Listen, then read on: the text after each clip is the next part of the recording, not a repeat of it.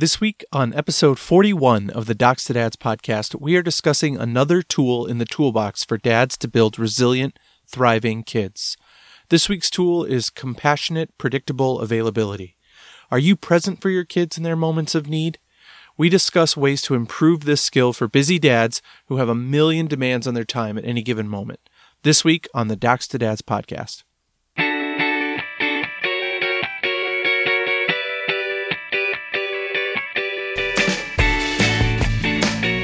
Hello and welcome to the Docs to Dads podcast, a health and wellness resource for any dad looking to actively engage with their health, the health of their children, and building a stronger, healthier community around their family. Each week, Dr. Scott, a board-certified pediatrician, will explore topics relevant to child health and how dads can be an active participant in their growth, development, and other issues that affect children and the whole family.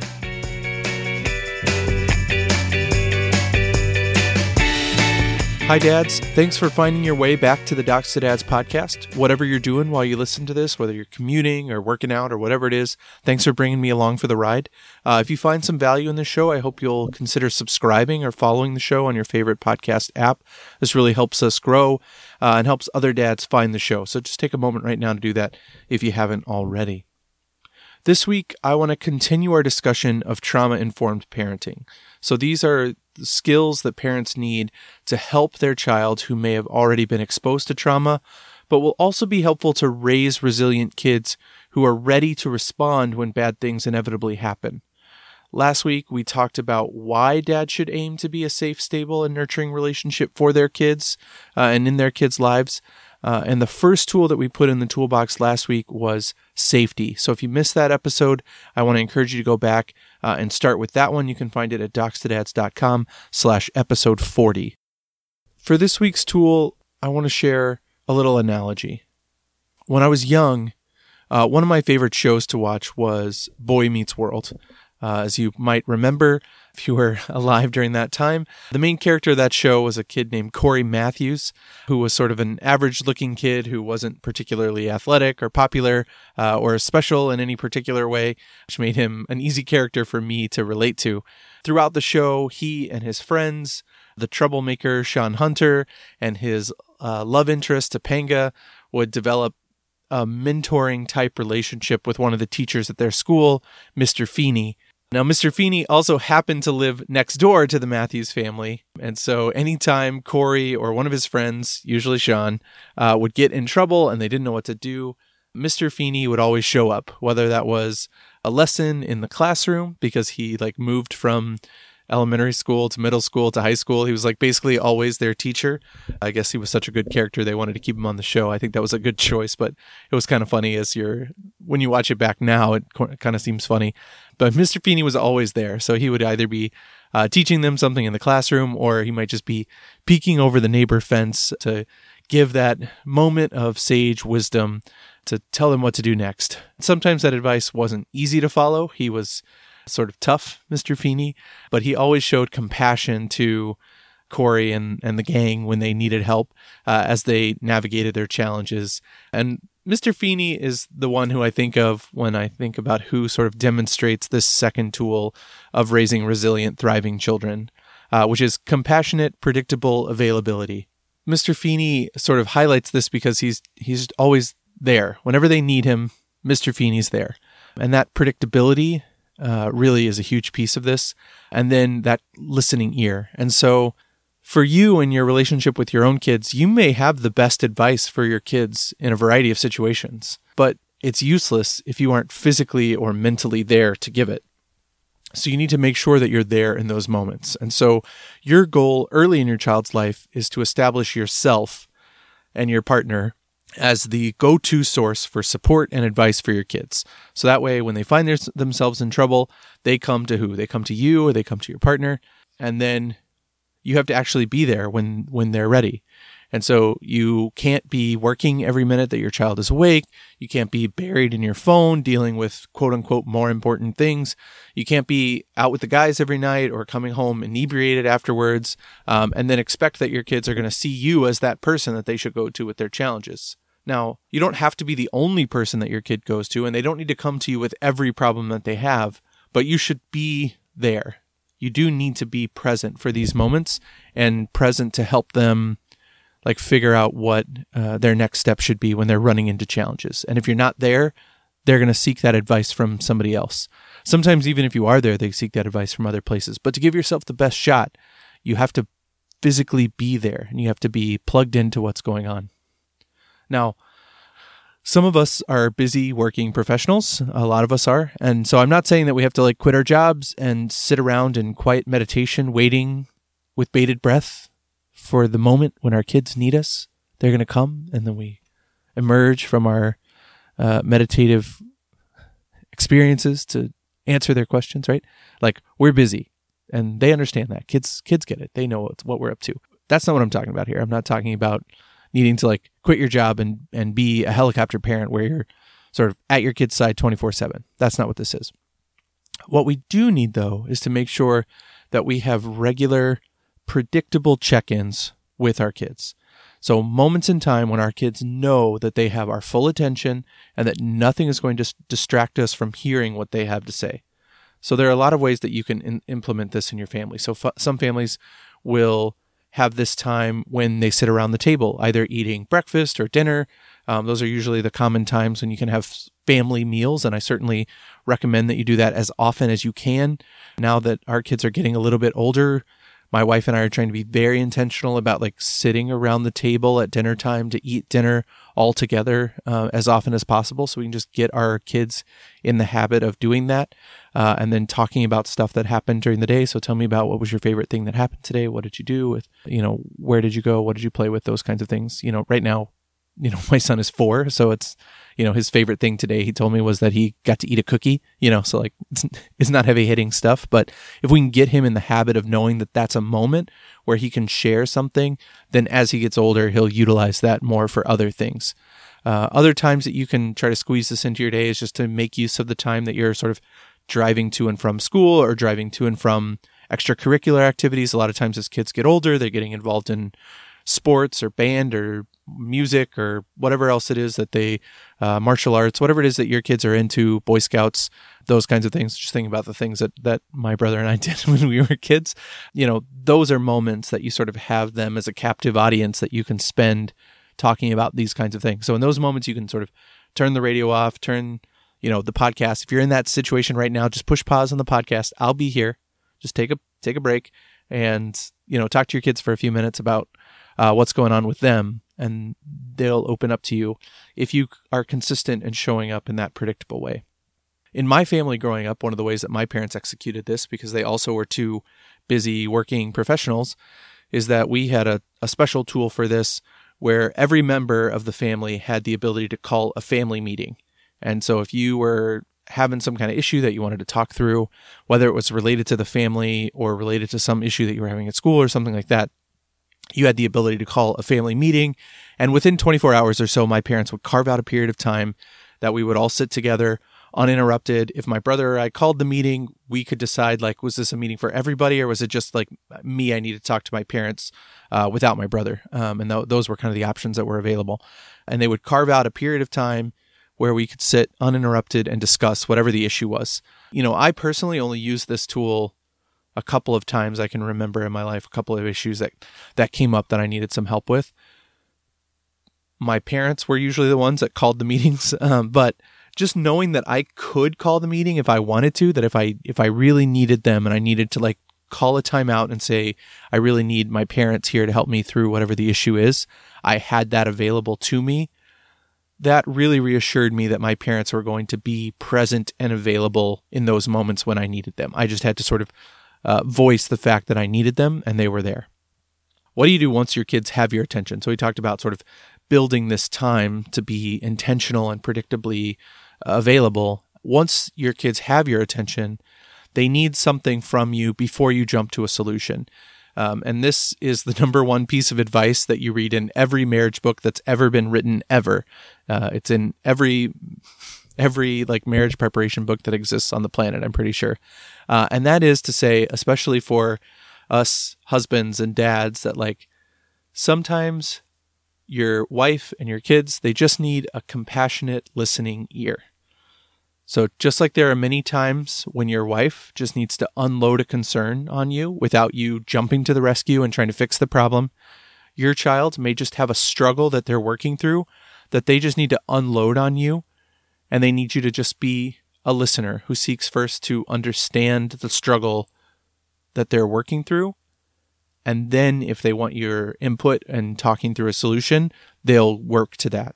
They may, and this seems crazy to me too, but they may not even want you to help them find a solution.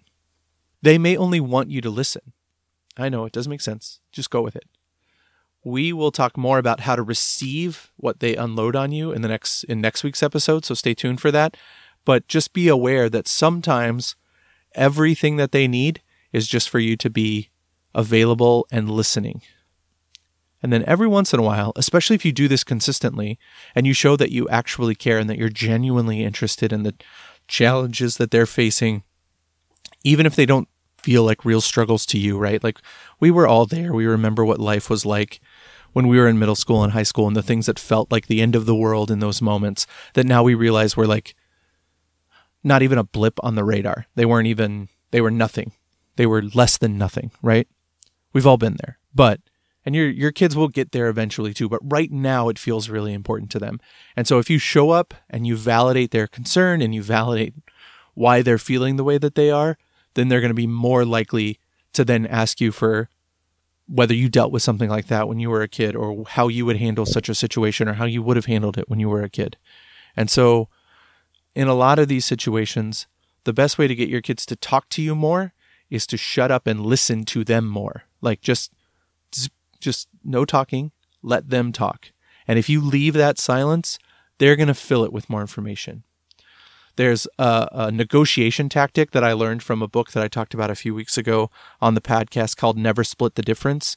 And one tactic that I think would work particularly well in a situation like this is a tactic that they called mirroring, which basically means like as they're talking, if you want them to elaborate more, you basically just repeat 2 or 3 key words from whatever their last sentence was and sort of raise your tone as if it's a question, as if you want them to elaborate a little bit more. And say like, oh, you weren't invited to the party? And, or whatever, the situation was. And so in those situations, if you ask a question that's not just repeating something back to them, but a sort of original question, try to ensure that it doesn't carry a critical or judgmental tone. I don't mean that in a negative way, but just sort of try to convey that you're withholding any sense of judgment one way or the other until you have all of the relevant information. So try to keep a cool, even tone as if you're just sort of collecting all of the information, right? And then past that, you can work towards if there's something really important that you need to point out or some advice that you need to give or something like that, you can work towards that. But just make sure that you have all of the information, because it may be the case that your kid doesn't know what order to give you the information in, or they may still be processing it. Part of the reason why they're talking to you about this is because they need to process whatever happened, whether that was a traumatic event or whether it was something that feels traumatic to them, but maybe in hindsight will not be quite so traumatic. Another place that I ran into an example of this that I thought was useful was when I attended a talk that was done by a prominent Catholic speaker named Matt Fradd. I got the opportunity to ask him a question. And so I asked him a little bit about how he gets his kids to open up and talk a little bit and sort of finding that tension between getting your kids to share. And one of the things that he talked about doing was that he talked about an approach that he and his wife use that really sort of underlines the important aspects of this compassionate, predictable availability. And so in their home, they have days that they call Jubilee days, or their freebie days, basically, where kids can disclose bad things that they've done that without getting any additional punishment. So, for example, he gave a story about one of the times one of the kids disclosed to he and his wife that they had stolen something. And so the child was required to return the thing that they had stolen, right? That's sort of a natural, normal consequence of the behavior, but did not get any additional sort of grounding or anything like that as a result of the behavior. Now, you may or may not agree with that particular approach, but it underscores sort of the importance of setting aside that particular time that you and your kids are going to talk about important issues, whether it's needing to sort of settle things that have happened or needing to get things off your chest or whatever it may be, when you show up with predictable, compassionate availability, your kids are going to show up for that as well, and they're going to share the things that are going on in their life. The times, they don't have to be scheduled, but they can be, depending on what your life is like. They can be on demand, right? Like my family meeting example. But what they must be is predictable. So your kids have to know how to access that time. Ideally, you probably have some mixture of the two. You have some scheduled times. Like we know that every night we're going to sit around the dinner table, except for Tuesday and Thursday when we're at soccer practice or something like that. And so your kids know that there are certain days out of the week, or we know that like Sunday lunch is a time that we've sort of set aside to spend all together as a family. And that's a time that we're going to sit around the table together. Then they can utilize that time to talk about an issue that's come up. Or they can know, as they're going to bed, that if they say, hey, I really need to talk to you and mom about something that's been bothering me, or it's an issue that I'm not sure what to do, can we do that? Then you can say either, yes, do we need to do that right now? Or let me talk to your mom and we can figure out a time tomorrow to all sit down, just the three of us, and we can talk about it, or whatever is most appropriate for the situation. But having your kids know how to access you in that way will give you that sense of compassionate, predictable availability that's going to help them grow. And so I just want to challenge you this week to think to yourself about, how do you show up for your kids in a predictable and compassionate way? Does this seem like too much to ask of dads who already have so much on their plate? Or how have you found a way with your wife to make this work in your home? There are lots of different ways to do it. I've tried to share a few examples of this, and certainly we don't have the magic of television to be like Mr. Feeney, who just sort of appears when the moment is necessary. But we do have ways that we can build in both scheduled and on-demand sort of ways for our kids to access our time, to make sure that they're coming to us in those moments of need so that we can support them. If you have any ideas about this or things that have worked for you, tactics that you would share with other dads who might be struggling in this area, I would love to hear from you on social media. I respond to every message that I get, especially if you reach out to me on LinkedIn or Instagram. Those are probably the two that I'm on most frequently. Or certainly if you email me at docstodadspod@gmail.com, you will get a response from me. Thank you so much for listening to the podcast this week. The other thing I hope you'll consider is subscribing to my newsletter that's just for dads that comes out every Monday morning. So you can subscribe to that by heading over to docstodads.com/newsletter. Each week, my newsletter subscribers get bonus content that I write up that's either relevant to the content of the week or is a place where I answer listener questions. Sometimes I get really good questions from you in my email inbox, and so I just share those questions and some answers in that bonus content section. There's a couple of different things. I also share sort of the latest things that I'm getting into during my little bit of downtime that either help me relax or make myself a better dad or a better doctor in ways that I hope will be helpful to you. So this isn't like 3 links to articles that doesn't take me any time and has no thought in it. This is like a meaningful work that I put together for you, because I know that the dads who listen to this podcast take very seriously their role as dads. And not only do I take my own role as a dad seriously, but I also take seriously the fact that you give me that space in your inbox, that time out of your day. And so I want to make sure that I'm bringing you the best available content that I can. If that sounds like something you'd be interested in, I hope that you will head over to docstodads.com/newsletter and join me every Monday morning in your inbox.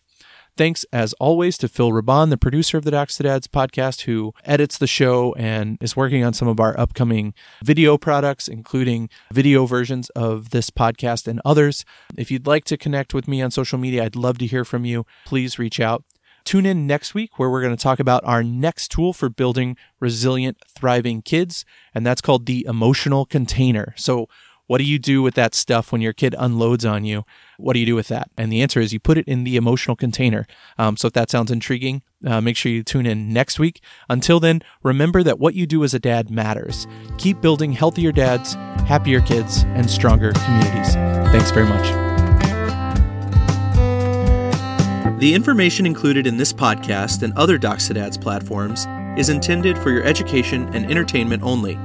It is not intended as medical advice and should not replace a relationship with a primary care pediatrician or other provider who will give the most appropriate recommendations for your individual situation.